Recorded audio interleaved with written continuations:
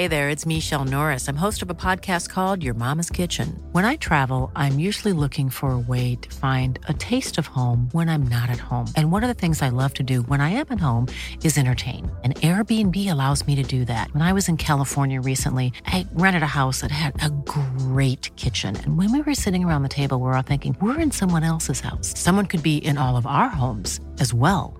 If you have a home, but you're not always at home, you have an Airbnb.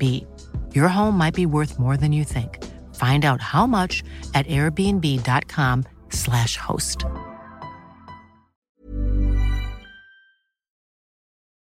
So the South American expedition was born out of a group of us all just getting together and in a pub and getting drunk and thinking wildly and suddenly coming up, let's go to South America. Let's go for 9 months because we can't afford going backwards and forwards.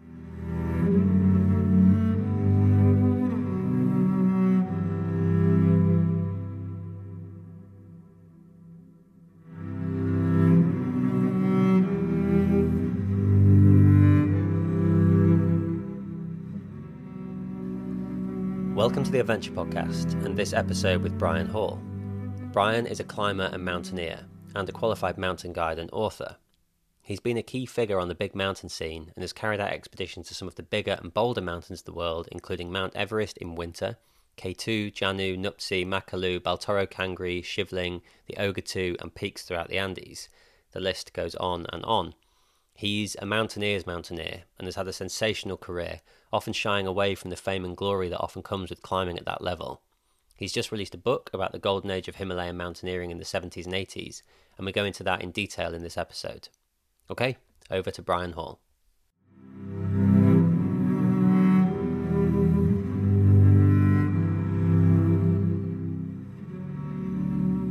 So, I think a logical, obvious place to start would be just to introduce yourself. Tell me who you are, what you do, and what your life involves. Okay. My name's Brian Hall, and I'm a mountaineer, I guess. I've been a mountaineer all my life. Started climbing when I was 16 in the Lake District. I then went to Leeds University, where I arrived really as quite a Mr. Average climber. And suddenly I was hanging on to the coattails of all these amazing climbers like John Sirott and et cetera. And suddenly I was climbing routes that were beyond my dreams then. I left Leeds and then went to Bangor University to study ecology. I studied geography at Leeds.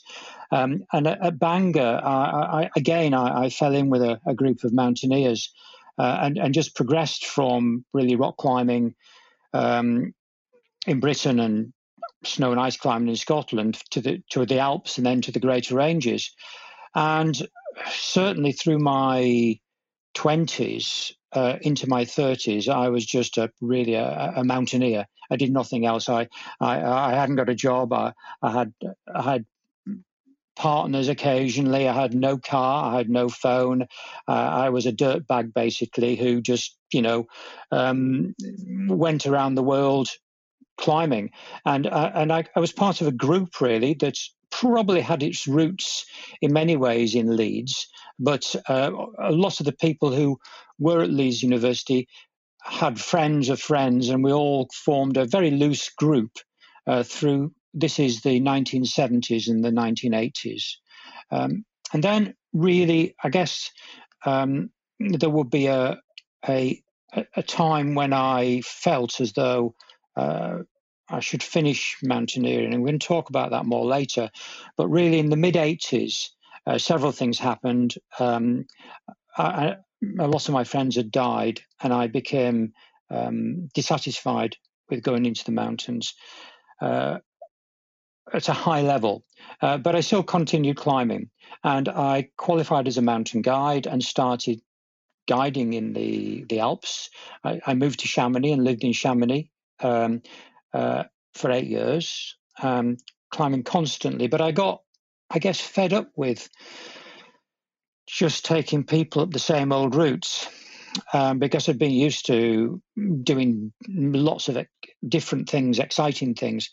And so there became an opportunity to work with the film industry, providing safety for film crews going into the mountains. And I just thought that was wonderful. It was great. Every job was different. It was really exciting. And also, to be honest, it was quite well paid compared to sort of the average day-to-day climbing Mont Blanc, for example. And that really was my main thing that I did, really, through the late 90s, right the way through to COVID. And then at COVID, everything stopped, combination of Brexit. And I decided, now that I'd just reached 70, it was time to hang up my boots and retire. So I'm officially retired now. And during that time, I did all sorts of diversions. Along with John Porter, a fellow mountaineer who I climbed with, we set up the Kendal Mountain Film Festival in 1980. And we ran 3 of those in 80, 81 and 83. And then we decided that, God, this is too much hard work. We'll go back to climbing.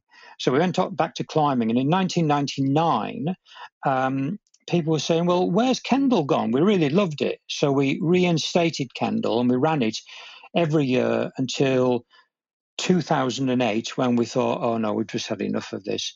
And we turned it into a community interested charity, and gave it to a new team of people who, some of them are still running it, but we still have strong ties with that. So I got very, very involved, not only in the safety issue of making films, but also in the showing of the films, I guess. And during that time, for example, the Kendal Mountain Film Festival became the second biggest film festival in Britain after London of any film festival. And we got to have it audited to get grants. And we brought in £1 million worth of turnover into the Kendal Southern Lake District economy for every festival. And I think that really, continues today. So I think it's I find it quite a nice legacy to sit back and think about that. Yeah, no, absolutely. I mean, I'll tell you this story in person one day, but I can personally thank the Kendal Mountain Festival for getting me into the industry. I sat in that audience and fell in love with mountain film in that theatre. So thanks. But if going back to the very, very early days of your climbing, age 16, right back at the start, what was it that gripped you and that pulled you in and that got you so hooked? It's very difficult memory, thinking back. And one of the reasons I've just finished writing this book called High Risk Climbing to Extinction. And one of the reasons why I wanted to write that book was that I realized that my memory of a lot of things 40, 50 years ago was getting rather jumbled up and a bit vague. And I wanted to revisit that time and try and remember the whys and the ifs and who I did it with.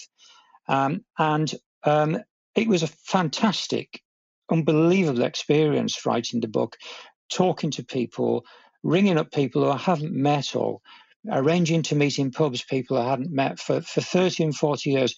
And it was so enlightening and so powerful to do that. And one of the things was remembering really starting when I was 16. And I started with my mate, Sam Cochran, who was born on the same day as me. We had similar tastes in music. And we both liked wandering around the hills in our spare time as 15 and 16-year-olds. And then one of our school teachers, a Mr. Causey, Jeff Causey, said, well, why don't you come out? We're going to go out in winter. And you'll just have to have a bit more, tuition about what you're going to do in winter, because we're going to go up this gully, which was called Harterfell Gully in Kentmere. So we had these crampons and ice axes, and we had to put a rope on. And I loved it. I absolutely loved it. And I did 3 winter climbs that winter. I climbed snow and ice before I went rock climbing. But then very naturally, we went with a group of Jeff's friends who were a lot older to Llanberis Pass and did my first rock climbing, which was the Wrinkle on the Wasted, I think it is. I just found it so powerful, and the feeling. I was quite good at cricket and I was quite good at rugby, but the team games suddenly didn't give me that self-confidence and elation that doing a climb did. And so I became hooked, and Sam and I climbed together, and I'd always remember the first rock route that we did together, which was Bowfell Buttress, just the head of the Langdale Valley. And it was a multi-pitch climb. And we felt totally out of our gates. Think just like reading a guidebook and trying to translate that onto a lump of rock. When you had somebody there telling you what to do and pointing, it was so much easier, but just doing it by yourself. And I always remember that because you don't actually become a proper climber and a proper mountaineer until you do it yourself. It's all right being guided. Yes, it's a nice time. You have a good time in the mountain, but you have to get away from everybody else with your mate, go out and do something with yourself, with nobody there saying, do this, do that. And we looked at this crag. Where the hell do we climb? And then we read these words, and it didn't seem, go up a corner to a ledge where there's lots of corners and lots of ledges. Anyway, we got to the top, and we were so made up. It was as though we'd played in the FA Cup final. It was that sort of elation. And from then on, we were just hooked. We took a steam train, this engine with steam. It's that long ago, and the compartments were all the carriages were all compartments, all the way up to Skye, and Skye just felt like the biggest mountains in the world. And yeah, we were frightened because we were there by ourselves. But in doing that was another step on the ladder to becoming proficient and enlightened by the mountains. And not only that, by doing that, you go on a journey. And I think that mountaineering, from that start, is a journey. And you can only do that journey if you do it by yourself. The journey is you're packing your gear. You have to be reliant on that. You find out where to go. You look at and study the route. And you're on the route yourself, and you have to make your own decisions about the weather forecast. And it's just the same whether you're doing Bowfell Buttress, the Keok in Skye, or whether you're climbing a major Himalayan peak. Unless you take that journey, and if you shortcut that journey, your experience is severely diminished. I'd say that sums it up pretty well. Better than most, actually. It's hard to argue with that. And back then, did you have your eyes fixed on the greater ranges and the bigger hills, or did that come later? I didn't have my eyes fixed on the greater ranges, for sure. There was nothing. There was no way. I was a very much Mr. Average. I was frightened on V-diffs. I actually climbed better on ice, and that probably continued all the way through my life. I could do a grade 3 ice climb before I could do a VS, for example. And so I started from that sort of background. And I must say that my development as a climber was a series of steps. I was never looking at a big mountain and thinking I will get there. And all the stories of what was happening, for example, the story of Bonington's South Face of Annapurna in 1970, I think it was something I read and found interested in reading, but never ever thought that I'd go there or do that. And yet 5 or 6 years later, that had changed. But it changed because of a series of steps and because of a series of people who were influencing me. And I don't know many climbers or mountaineers who haven't progressed without the aid of mates or mentors. And that was very certainly my experience. So when I went to Leeds, my best mate Sam, who we climbed together, we were born on the same day. We went to university to the same. We ended up sharing a house together. We even ended up sharing girlfriends occasionally. So we were like twins. But what a strange thing happened was that we went down to Bossigran, Cornwall, and we had a car accident, and Sam was really badly injured. And Sam was like we were identical in our wanting to adventure, and that completely changed his outlook. So he never climbed again after that. And it was looking back on it, it was an example of post-traumatic stress. Although post-traumatic stress wasn't defined until 1980 and was nearly always labeled for the military, now I believe post-traumatic stress actually happens to a lot of mountaineers and climbers and people in other ways of life. For example, in motor accidents, a third of people who have motor accidents suffer from post-traumatic stress. And so I was then, Sam not disappeared from my life, but wasn't my partner. So I joined the Leeds University Mountaineering Club, and it was such a vibrant club. People, the people who perhaps listeners will remember on the names of, for example, I climbed an awful lot with John Sirott. I climbed an awful lot with John Stainforth, Bernard Newman, Roger Baxter Jones. A lot of these people were, far better than me. And it was only by them tying onto the end of their ropes and then pushing me that I progressed within a year from struggling on VSs to doing, extremes then. They weren't E1s or E2s or E3s. And then suddenly, are you going to go to the Alps? My God, and I'd never dreamed of ever being going to the Alps. And we went to the Alps and off we go. Yeah, and before we get into all of that, I'm fascinated by the journey and what happened to all of you. But, you've said it was kind of the mid-70s to the 80s where you were coming in. What was the legacy that you've been left by the generation before? What was the state of mountaineering when you were getting into it? Okay, well, I think that it was in a massive state of flux, I believe, on all counts.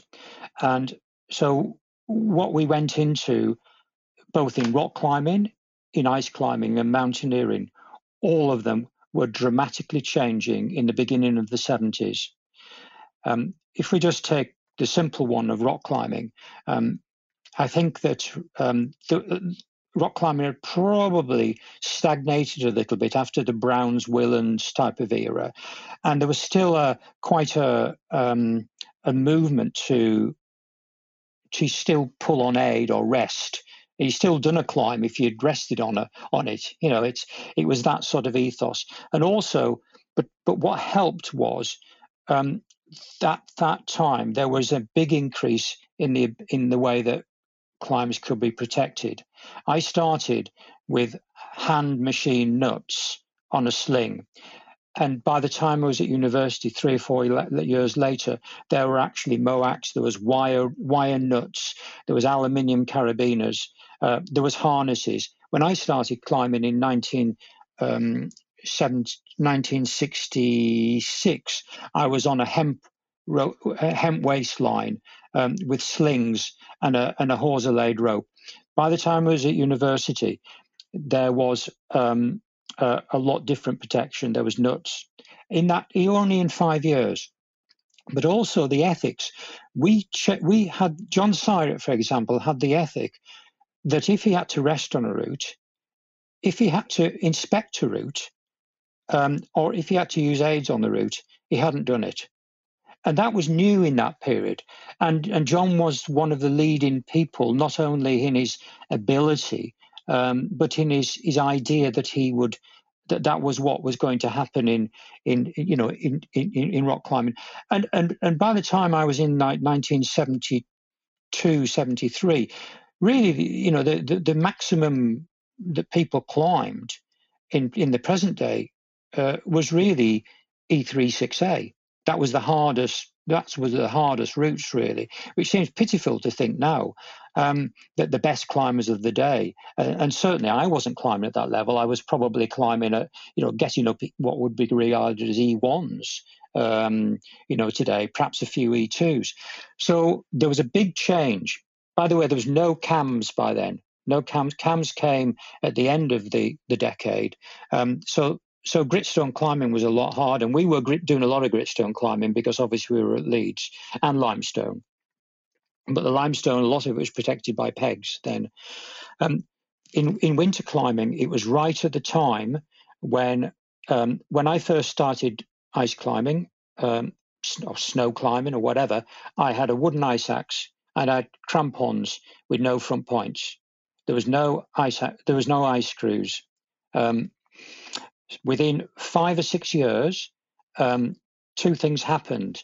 One thing happened, the development of gear, but it happened in two ways. Johnny Cunningham passed the idea of curving the pick of an ice axe, so it hooked better on ice when you banged it in. And Chouinard looked at this and developed commercially the idea of curved picks. At the same time, he also put on front points, which had been experimented by people earlier by people like in Austria, like Welzenbach. So it wasn't all just, like Chouinard said, he's the father of all this. He commercialized it, but Welzenbach, perhaps with his front points, and Johnny Cunningham with the curves, had the ideas before. And at the same time, over on this side of the Atlantic in Scotland, Hamish McInnes developed his prototype pterodactyl. Rather than a curve, it was a sharp thing. Now, that really revolutionized, and within 5 years, people were starting to repeat routes that had never been repeated. The classic. Just rewind here. So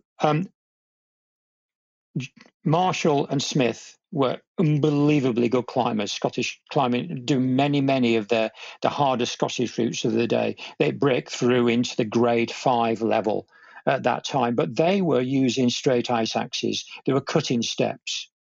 And so nobody else had the ability to do that. And it was only a few years later where people started doing the second ascents and third ascents and then progressing to grade 5. And I was involved in that in a strange sort. Well, I was involved in it because I was with the people who were doing it. We'll talk about that. We'll talk about that in a minute. But that what was also happening in the Scottish winter ice climbing. Sorry, it wasn't just in Scotland. It was happening in the Alps as well. It was happening in Alaska and Colorado. We're not just talking about, jingoistically like, hey, it's just Britain. And then in mountaineering terms, 1975 was the watershed year, which we were coming up to. I just said that I read about 1970 and Annapurna. Nearly all Himalayan mountaineering, Alaskan mountaineering, South American mountaineering, Patagonia, was heavyweight fixed rope expeditions using porters, high altitude using oxygen, taking many days. Importantly, they nearly always were from one nation. They were English, British expeditions. They were American expeditions. They weren't mixed expeditions like it is now. And by the early 70s, most of the major 8,000 meter peak, all the 8,000 meter peaks have been climbed, and quite a number of the significant peaks in the 7,000 meters have been climbed, again in South America and North America. And the last real hurrah of it was in 75 when Chris Bonington took a large heavyweight expedition to climb the southwest face of Everest. And that was really, certainly in Britain, the last big Himalayan expedition. And it was the end of an age. And my group of friends could see this and were building up to that to move on to the next level, which was to move from the heavyweight expeditions to using the same system that we'd been using for 4 or 5 years in the Alps, to go and use that same system in the Himalayas. In other words, what was christened Alpine style.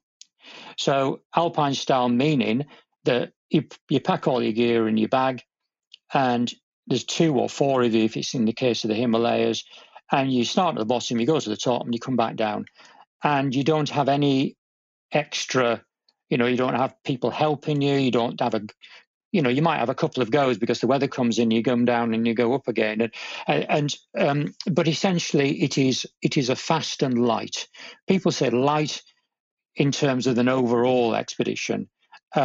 Because the actual rucksacks you're carrying are bloody heavy. As you know, you cram them full of perhaps 8 days' food and fuel to do it, and it's just massively. But the other important thing is it was doable, because I would have had to wait all my life to be invited on one of these elite expeditions. Whereas suddenly, if there was just 2 or 4 of you could go, you could buy a ticket, pack your gear in a few bags, and off you go to India or Nepal. So suddenly it became accessible. It became accessible also because the jumbo jet had been invented and airfare prices went down. Laker had started doing cheap fares. There's all sorts of things that went into it, but that mid-70s was the crucial time when we moved from heavyweight to alpine style in the Himalayas.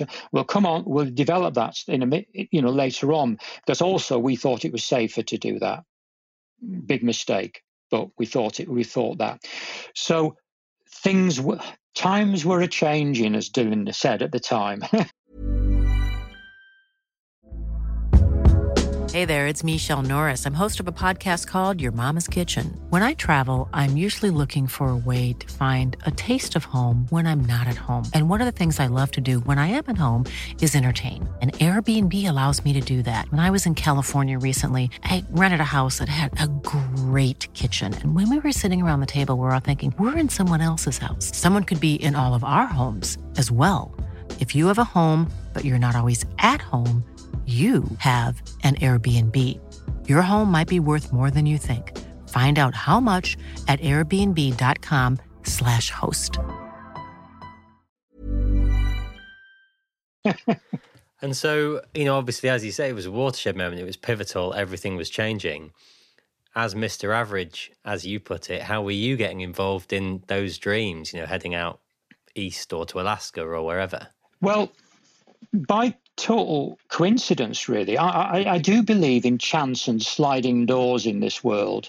That you're wandering along and then something happens and it takes you in a wildly different direction than you ever anticipated or ever thought you could go. So when I went to university, I ended up sharing a room with a Liverpudlian guy called Nick Parry, and he was a climber as well. And his climbing mate, because he lived 2 doors down or 3 doors on the same street as him, was a guy called Alan Rouse. Now, Nick, my roommate, sort of became more interested in girls than climbing. And so Al went to Cambridge University. He was really incredibly clever, and it was pretty boring, the social life down there.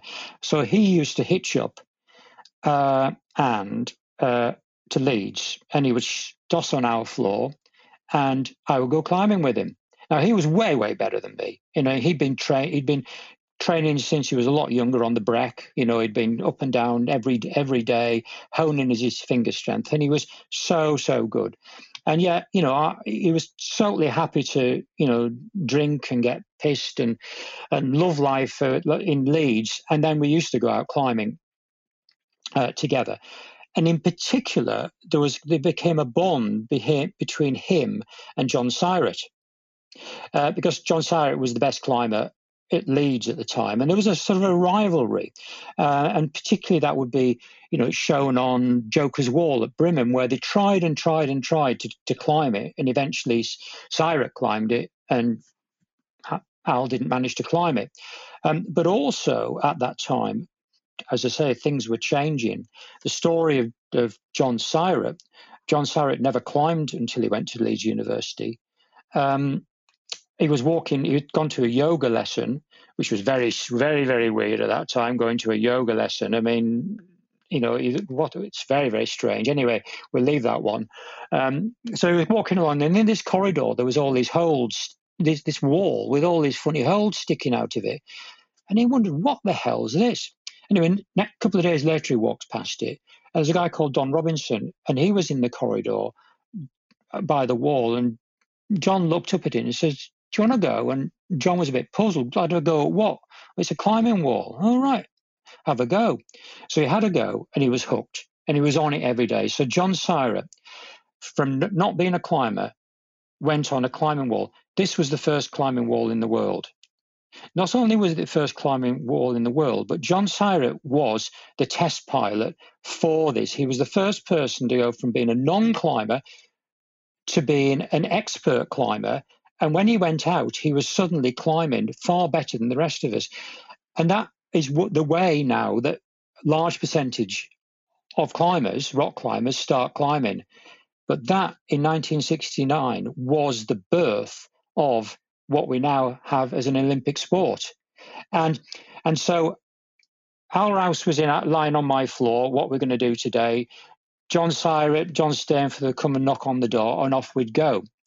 Meanwhile, like other coincidence and sliding doors or whatever, Al's roommate at Cambridge was a guy called Mick Geddes. Mick Geddes was a Scot, and we'll talk a little bit about Mick now. Mick probably was at that time, or would become, the best ice climber in the world, or certainly in Britain. By the time he got to university, by the age of 17, he was the youngest person to have done all the Munros, did most of them by himself. Not only had he done all the Munros, he'd done all the tops by then, which I still think might be a record, although all the research I can't find. So he was quite a wily guy. He was a very quiet guy. When he had a few drinks, he suddenly went a bit off on one. But, it was a very... So Mick started coming up. And at Leeds, we had this minivan in the winter, and we would leave for Scotland with it full on Thursday.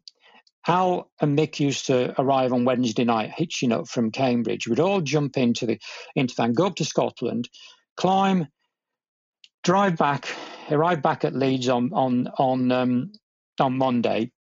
Al and Mick would then hitch back to Cambridge, get there on Tuesday, and then repeat the process next week. So I started climbing there with Mick Geddes. Now, Mick Geddes, people might argue with this, but he really was the main driving force of developing curved and front point traction PLA in French ice climbing. For example, him and Al on one of our trips up there did the second ascent of Orion Face, the second ascent of number one -1 gully. Mick was the first person to climb a grade 6, I think, in Scotland. He single-handedly, McInnes and Chouinard developed the tools. Mick was one of the main people who then used them to their absolute maximum. So I had these two characters, well, three characters, more than that. Certainly Al and Mick became my mates. They weren't older, they were the same age, but they were so much more talented than me, but some of it rubbed off. And so I was suddenly there with them. And of course, when we became dissatisfied and wanted to go away to the Alps, then that's what we did. So my progression was, I would not have progressed without those people. To put it short, really, and not only that, everybody else was feeding off themselves. So people like Roger Baxter Jones, who I was climbing with quite a bit, John Stainforth, and then John Whittle in Wales. So we formed this group. At that time, or just before that time, Lito Tijeras Flores had written this amazing article for the Sierra Club, which every climber should read, called Games Climbers Play. And what he defined, it was a set of games that climbers play. And you can really play any one of those games. But generally, people start at the bottom and work their way up and stop at a certain point. And this is crucial from a number point of view, a number of reasons. Really, the first one being that it teaches you how to climb, and secondly, it teaches you about risk. So you start with bouldering, then you go on to single pitch rock climb, multi-pitch rock climb, snow and ice climbing, alpine, and then into the Himalayas. And he divided Himalayas into that right at the last minute, from Himalayan heavyweight to super alpinism. Okay, so super alpinism really was alpine style.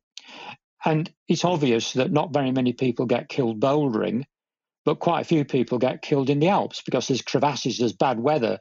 And so as you go up those games, more things can go wrong. And the objective dangers of the mountains increase. And it might be that some people just go to bouldering and climbing on Stanage, and that's it where it is, and they're very happy to do that. Absolutely great, no problem. It's but his article, was very definitive and helpful to sort of place people where they were. But we wanted to go up all the way up the ladder. We'd suddenly gone to the Alps. The next thing that is not really mentioned is the Alps in winter. And we realized that we actually liked alpine climbing, but in the continent, the French and the Germans were starting to make a big deal that climbing in the Alps in winter was hardcore, was where the actual cutting edge of mountaineering was. At that time, before global warming, it was bloody cold. There was a lot of bad weather.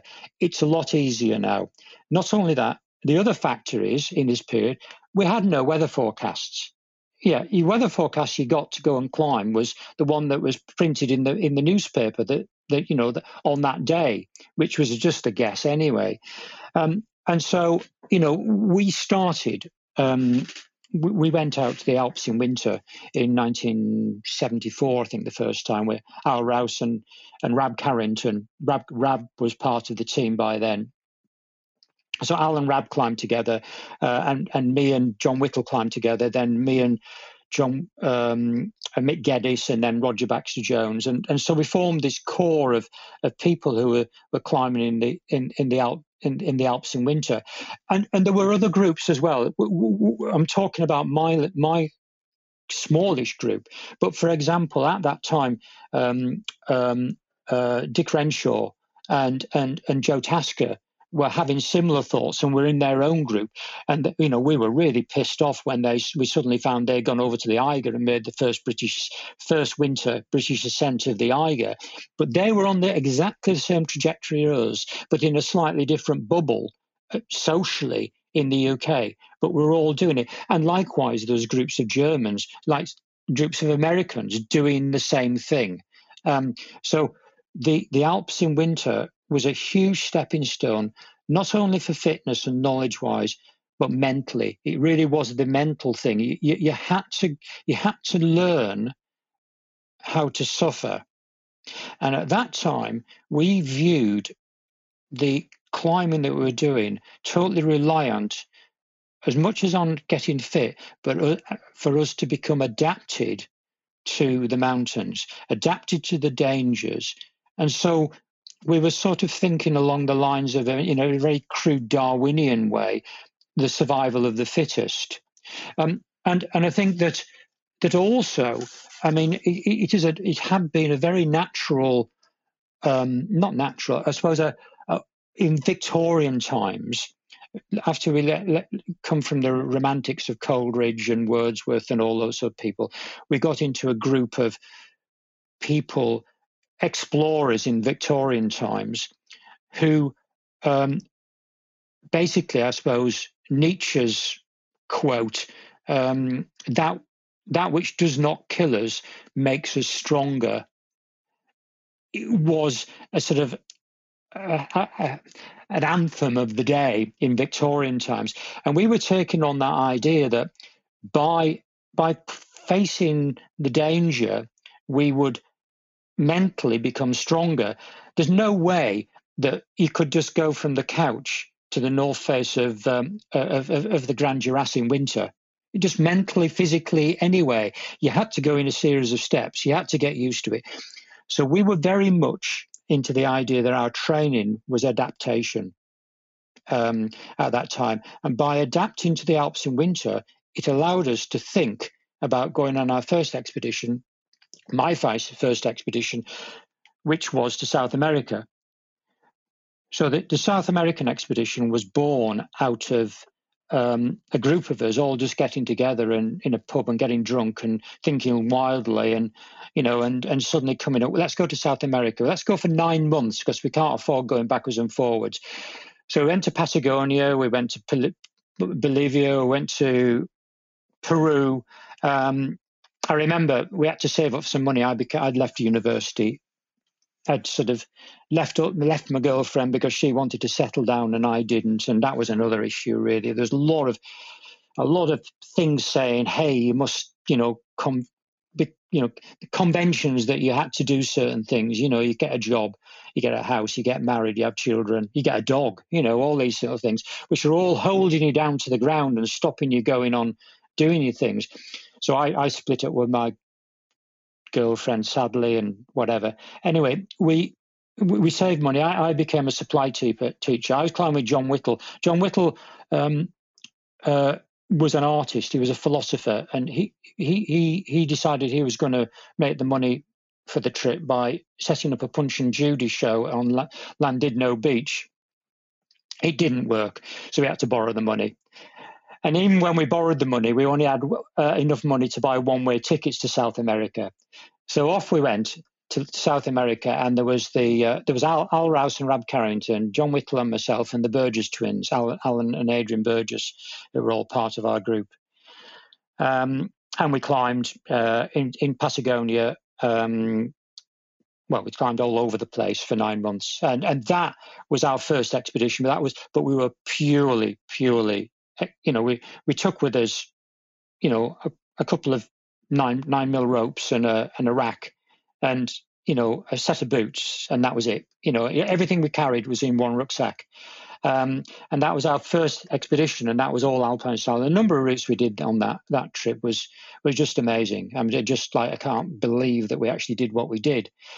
And when we came back from that, of course, our minds, more than our bodies, our minds are totally into this.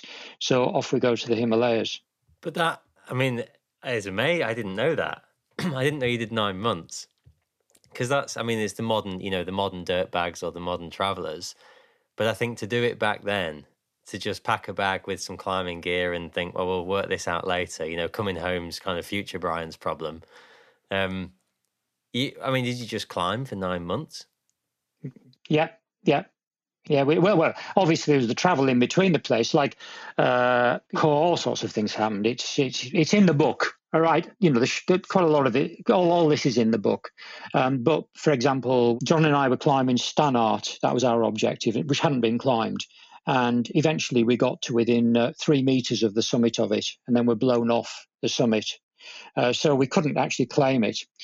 So I got back down, and Bridwell had come to base camp, and he was looking for his gear, which he'd hidden somewhere in a pit in one of his episodes of not being quite in the real world, as he was a lot of the time. But I got to know him quite well. And John Whittle found out that a letter arrived, because communications was non-existent.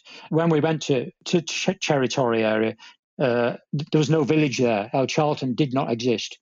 There was a dirt road and one little building for the park ranger. And so we went up into the woods, and we got letters sent in by the estancia driver going in there. And we had a camp in the woods. And anyway, finally, we got letters every month or something like that. And on one of the letters, it told us that 2 of our good friends in Bangor had been killed doing a winter ascent of the Matterhorn, and they were really good friends of John Whittle's, and also that Dougal Haston had been killed and avalanched, and John also had been a very good friend of Dougal Haston because he got to know him in the Alps in winter, and both of them, because of John's philosophical background, Haston was very interested in philosophy, and they spend a lot of time talking about philosophy. And this destroyed John. He said, "I'm leaving." So he just packed up his bags and left. So I was left by myself because there was three pairs, and so I ended up going off with a guy called Mike Weiss, and we went up. We got a boat from Punta Arenas to Puerto Montt, and then we climbed a volcano called Osorno, then Aconcagua, and then we met the others at in Buenos Aires. And then we caught the train up to La Paz, and we climbed in the Cordillera Real, and I did a new route with Bridwell. It's quite funny because it was the first time Bridwell had put on crampons. And the top bit, I said, let's go and solo this. He said, yeah, man, let's do it. Yeah, it's great. And off we went. And it was good. It was quite natural climber going up. But when he came to come down, because he hadn't climbed on crampons before, he couldn't descend. It was horrendous. And we'd left the rope behind. Anyway, we did this new route. We got back down again. Then I went up to Peru, and we did some big routes in the Cordillera Blanca. Al and Rab were in the Y-Wash, and they did their amazing 3 big climbs, which most of them haven't been repeated on Rasa. So we were doing a lot of climbs, and I gave a lecture 2 nights ago, and Rab was at the lecture, and he reminded me that we finished this I borrowed money. We flew back to Zurich Airport, went straight to Chamonix, and started climbing in Chamonix the next day. Me and Rab. So climbing was running in our blood, should we say? But it sounds like it has for your entire life. I mean, yeah. And just sort of, reading the notes before we started talking about all this, you've talked about the new book, and you've called it High Risk, Climbing to Extinction. And obviously you've just mentioned that, a couple of people have been killed, and, it's always awful bringing the tone down like this, but I'm curious as to specifically why you chose that title, and what was it that made you think like that, I guess? Right. Well, okay. So we all went to the whole group in different ways, started going to the Himalayas. So I went to Janu, with Rab and Al and Roger Baxter-Jones, then Nuptse, new route on Nuptse with Doug Scott, George Bettenberg, Al Rouse and myself. I'm the only survivor of that. This is where you start getting the idea of the 4 of us on Janu. There's only me and Rab left. I went to Baltorok, Hungary, and that was a ski trip, skied down from the summit of that, and then the Oga to Makalu, etc., and finally on K2. Now, when I say finally, because to me that's where a full stop happens for my Himalayan climbing in 1986. So really, this book is about from 1970 to 1986. Okay, so up until 1980, hey, this alpine style stuff is great. It's brilliant. It's safer. We're going when we want. It's cheaper. It's absolutely great. Successful. Nobody's dying. And that was the same for Mesner and Michael Kennedy in the States, and Jeff Lowe and all the French guys who are so brilliant as well, and of course the Poles, Wojtek Kurtyka in particular, who had by chance joined up with Alex McIntyre to start climbing. Alex was one of the guys at Leeds as well. Alex possibly more than any drove this alpine style forward. But round about 1980, a few people started to die, and that became more and more. And we started looking. You see, one of the reasons why we thought alpine style was better was because you're in less danger. If you think about it, on an expedition, say to Bonington's last expedition to the southwest face of Everest, there might have been 15 people on it. And they were climbing for over a 2-month period. So, say they all went on the hill for like 30 or 40 days, 15 times 30 is a lot of man days to be exposed to the mountains. Take our trip to Janu, there's 4 of us, and we're on the mountain on Janu for 8 days. So a hell of a lot of less man days against the actual objective dangers of the mountains. The mountains have no consciousness, they every day that they're alive, they're avalanching and snow coming down and boulders coming in. It's us that goes there and has to. The danger is only ours, not the mountains. And so we thought, well, this is obvious. Why? But then this accidents happened, and we started questioning, why this is. And it was only really when I wrote the book that I came to analyze a lot of things. And it was a really deep, it took 3 years of thinking. And so one of the first things I did, I sort of looked at the people who died and the number of expeditions I went on and the number of people I went on and did the statistics. And I found out that in that period of time, I had a 1 in 6 chance of dying. Okay. Which is the same as Russian roulette. To give you a bit of context, in the Battle of Somme in the First World War, the risk of dying is 1 in 10. Okay? The worst, really, was the Second World War British Bomber Command, where it was 1 in 2. But of course, in the Somme and the air crews, they had no choice. We had a choice. Whatever, the chances are, and then there's a lot of other figures. The most dangerous mountain in the world is Annapurna. So certainly at that time, for every 3 people who stand on the summit, 1 person dies. Everest at that time was 1 to 10, although it's about 1 in 100 now. So all these figures are just in here, out the other. But so it's dangerous, we have to say. So what could we do about it? And we thought by going out more, as I said, we get this Darwinian adaptation. But what we didn't realize is there's a feedback. It's a circular sort of thing, because as we get better, our brains say, hey, we can do something harder, longer. We can do something that's technically steeper. And by doing so, it became more dangerous. And so as we became more adapted, we did harder things, which cancelled out the adaptation. And so this idea that we had was not true, really.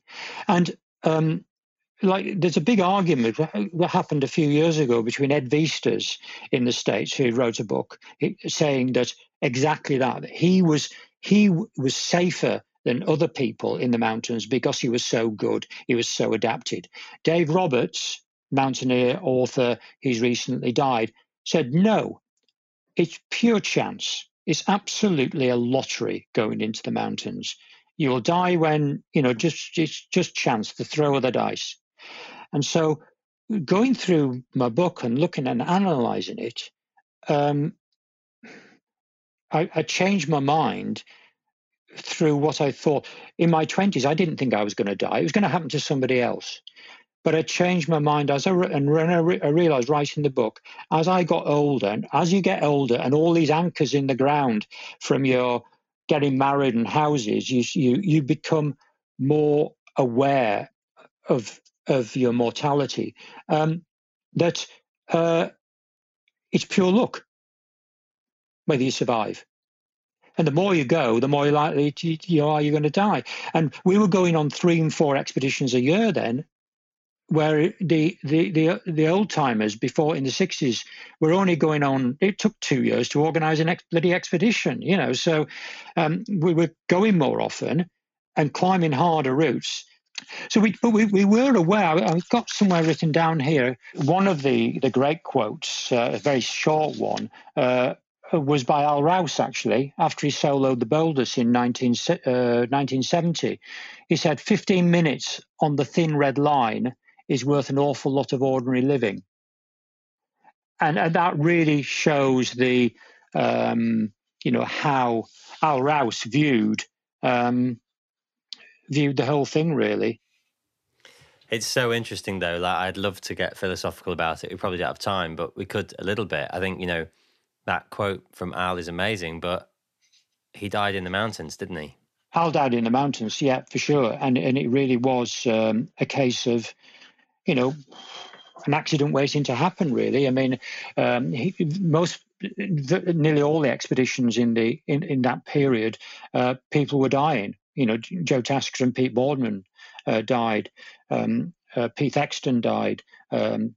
Paul Nunn, one of my friends, died later.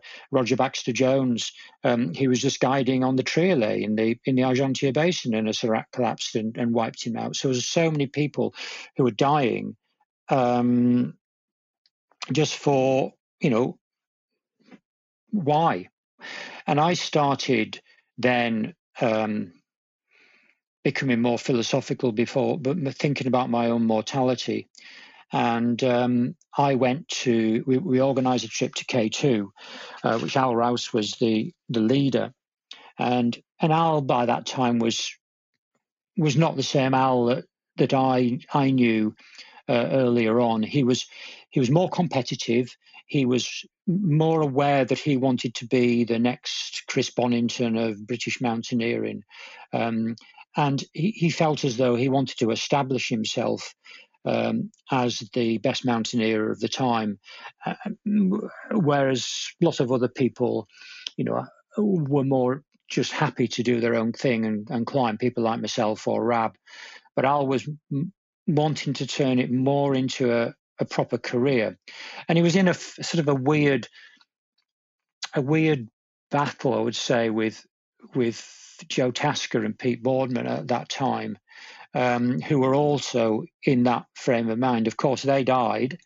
And in 86, really, Al was in line to do that. He was doing a lot of good things, but also he felt that if he made the first British ascent of K2, because it hadn't been climbed by a Brit at that time, then that would really cement his reputation, because at that time people like Doug Scott and Chris Bonington were slowly, getting a little bit older and not quite as ambitious. And that was very, very important. And we'd been given permission to climb the Northwest Ridge, which is 2 days walk away from base camp, and that was far. It was the wrong route to do in lightweight style, and we got bogged down. And I had hurt my leg in a skiing accident, and I had to go home early. It turned out to snap my cruciate. And then 2 or 3 of the other expedition left. John Porter left. And then it was decided that we abandon the route and all go home. But Al said, no, I want to stay. I want to have one last chance and try an alpine ascent of the Abruzzi. And he teamed up with a group of people going up there because he wanted to climb. He was obsessed. The word is obsession. He was obsessed by mountaineering. And he went up there and he was caught in a storm, and he's still up there. He made the first ascent, and he was also partly paranoid because Julie Tullis was also in that team of people, and she would have not only been the first British person to climb K2, but the first British woman. And Al really didn't want that to happen. He wanted to be the first, and so there is competition in climbing for sure. People do compete, but tragically, well, in some senses, happily both got to the summit, and tragically both of them died.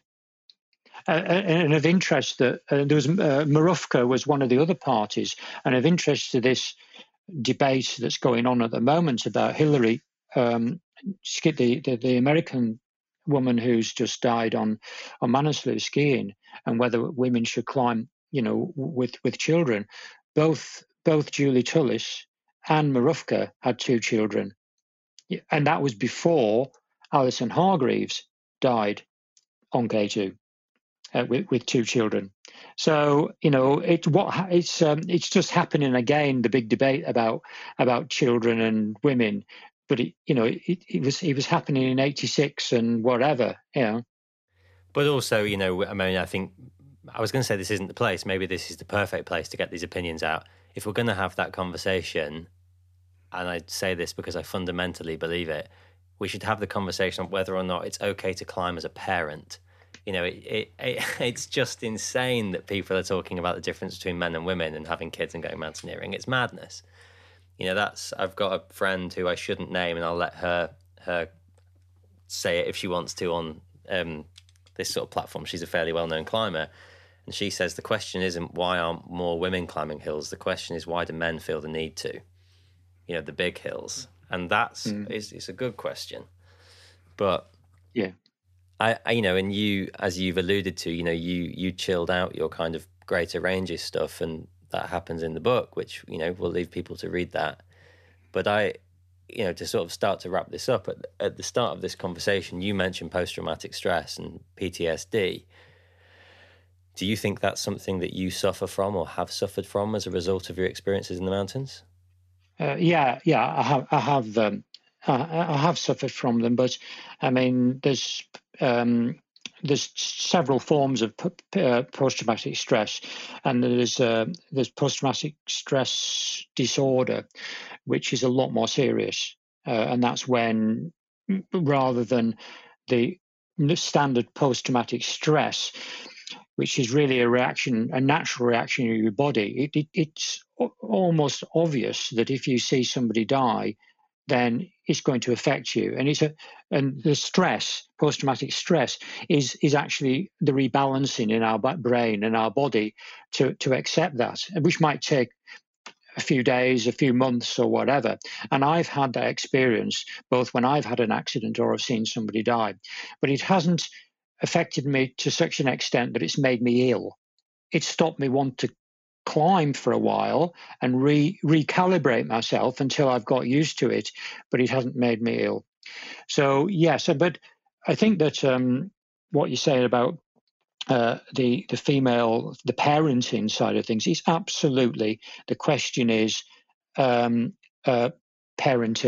not whether you're a mother or a father, and I just view them as anchors. And if you throw that anchor out, and you're a parent, and that anchor doesn't stop you going, then fair enough, it's nothing wrong with it. But a lot of people in their 30s start to get responsibilities, and one of the key responsibilities is looking after children. And I remember, John Porter, who I climb with an awful lot, he was staying with me last night, and he had a really fantastic quote, an observation more than a quote. He says, well, I realized my time really of climbing in the mountains, high mountains, was up when I started hearing my 2 daughters' voices when I was on a bivouac shouting, "Daddy, Daddy." Yeah, that'll do it. And as soon as that happened, he knew that he couldn't go into the greater ranges. Now, if men, women, anybody goes into the mountains, and if those things start to happen to you, they are messages that perhaps indicate that you should perhaps not give up, but lower your horizons or do different things which you might think about as being safer. But I think that one of the things that I found was the fact when I've written this book that however expert you are, or however a novice you are, you have the same, in many ways, you have the same chance of having an accident or death. And that was particularly related to a lot of research that's been done on avalanches onto heuristic risks. So heuristics are, you probably know what heuristics are, but some of the listeners might not do, but they are the mental shortcuts on daily decisions. And some of the most relevant ones that we do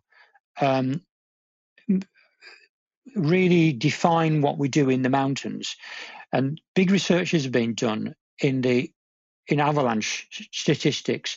And basically, they found out that a person going into avalanche terrain, or a skier, first time, a novice, has as much chance of dying or being caught in the avalanche as an expert who's been doing it for so long. And that is because experts, mountaineers as well as avalanche, fall into heuristic traps. And I'm going to read a few, might be coming to the end of it, but just read a few of these heuristic traps. So the one of them is called familiarity. In other words, I've done it before. Okay. Consistency. I'll do it the same way as the last time. Acceptance. Fitting in with the social scene or norm. All my mates are doing it. Expert halo. I know the best. I'm a leader. Social. Other people have done it, therefore so can I. Scarcity. We have good weather forecast. We must use it. Or it's our last day of the holiday. We must do it. Okay. And then there's several other things affect our decision making. One is optimistic bias. This is where you think another person's risk is greater than yours, which is quite a natural thing. And then false sense of control. The more you think you're in control, the less worried you are. And then the final one, which you will empathize with being a filmmaker, outside pressure, reward versus risk, sponsorship, filming, peer pressure, sponsors' demands. Now, all of those go into the mix, and it really just shows that you don't have to be an expert to die in the mountains, and you don't have to be a novice to die in the mountains. And there's another quote from a PGHM, one of the heads of PGHM in Grenoble, who says, if anybody thinks that all the accidents that we pick up from the slopes of the French mountains are novices and beginners, then they're severely wrong. Most of them are good climbers. So given all of that, it's fascinating, the statistics and obviously the traps. Given all of that, would you encourage someone in their early 20s who loves rock climbing to start climbing in the bigger hills? Yes, absolutely. Because it's well, certainly for me, it's given me a fantastic life that I would not really change. Well, I'd love that my mates were still here having pints who are dead. And I've been into situations where I felt I was going to die, and I've had very hard times. But overall, my experiences in life, I feel, have enriched my life massively. And I think that the further you go up the games climbers play, the bigger the rewards, as well as the bigger the risks. So it's just a matter of balancing reward and risk. And when you feel as though they're unbalanced, in other words, there's too much risk, then that's the time to get out. And I didn't realize that. In 1986, I walked away from K2 having a horrendous time. When I got back to Britain, I thought, God, I want to go climbing again. I want to go out to the Himalayas again. And I went out to the Himalayas again, and I couldn't climb. I hated it. And then I came back and I want to go out again. I did that 3 times. And it wasn't until 2000, when I went out to K2 a final time, that finally I had closure. I was working on a film, so I wasn't actually climbing, but I hated it. I hated it because of all the memories there. And that was closure. And I decided never to climb in the Himalayas again, in the big mountains. But before that, in the period between 1986 and 2000, I was in limbo.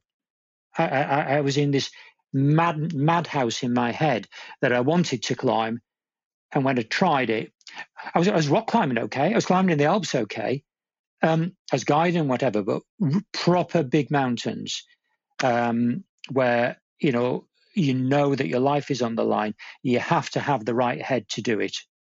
And, the main thing it gives you is the journey.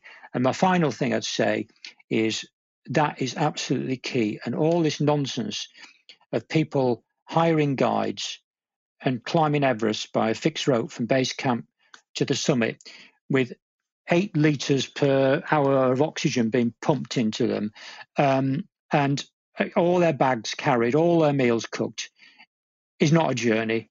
It's a person going on an ego trip to totally goal driven, which is against everything that I would stand for in mountaineering and think it's crazy. But that's a complete different conversation. I was going to ask you, but you said it so succinctly and eloquently. I mean, it's clear where you stand. And, it is a big debate. It's a question I've asked a lot of people, and it's deeply personal. But it's quite obvious that, I totally get why you feel the way you do. I won't say which camp I sit in. I think it's probably obvious.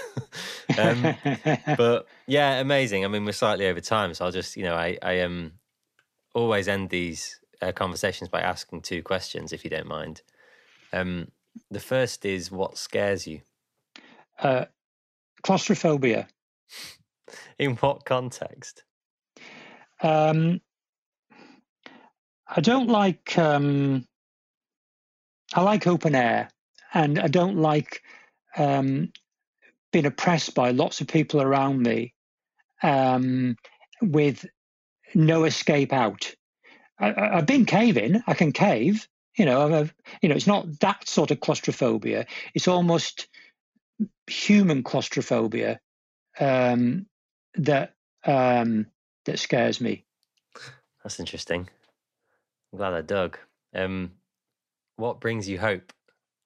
Oh, the new generation of people who are a lot of my book and a lot of what we talked about is doom and gloom. But in actual fact, although mountaineering now in many people's eyes is the 90% of people who are guided up Everest or Mont Blanc, there is another 10% of people who are young climbers developing as I did, mostly, but not often starting on a climbing wall wherever. And they're probably similar in number, but not in proportion, who are doing the most amazing new routes, generally on the 6,000 and 7,000 meter peaks in the world, and totally under the radar. And what's great is most of them are accepting that it's totally under the radar. They want it to be under the radar, because if they suddenly start shouting about it, they involve this other circus that's going on with all these amazing trips. And one of my most beautiful times in the mountains in my life was that I'd cherish was when I climbed Nuptse. We went into the Western Coombe, and it was in the autumn, and there was nobody else there apart from Doug Scott, George Bettenberg, Al Rouse, and myself. And we're walking down with all these amazing mountains. We're the only people there. And I cherish that time. It was just a cathedral, a beautiful cathedral. And yet, like 3 or 4 years later, I was asked if I would guide Everest. And it was for quite a lot of money. And I refused, because it would have destroyed that moment. I couldn't have gone back there again because of that most amazing moment, which is etched in my memory. Fascinating and amazing. We'll leave it there. Thanks very much. Okay then, Matt. Thank you.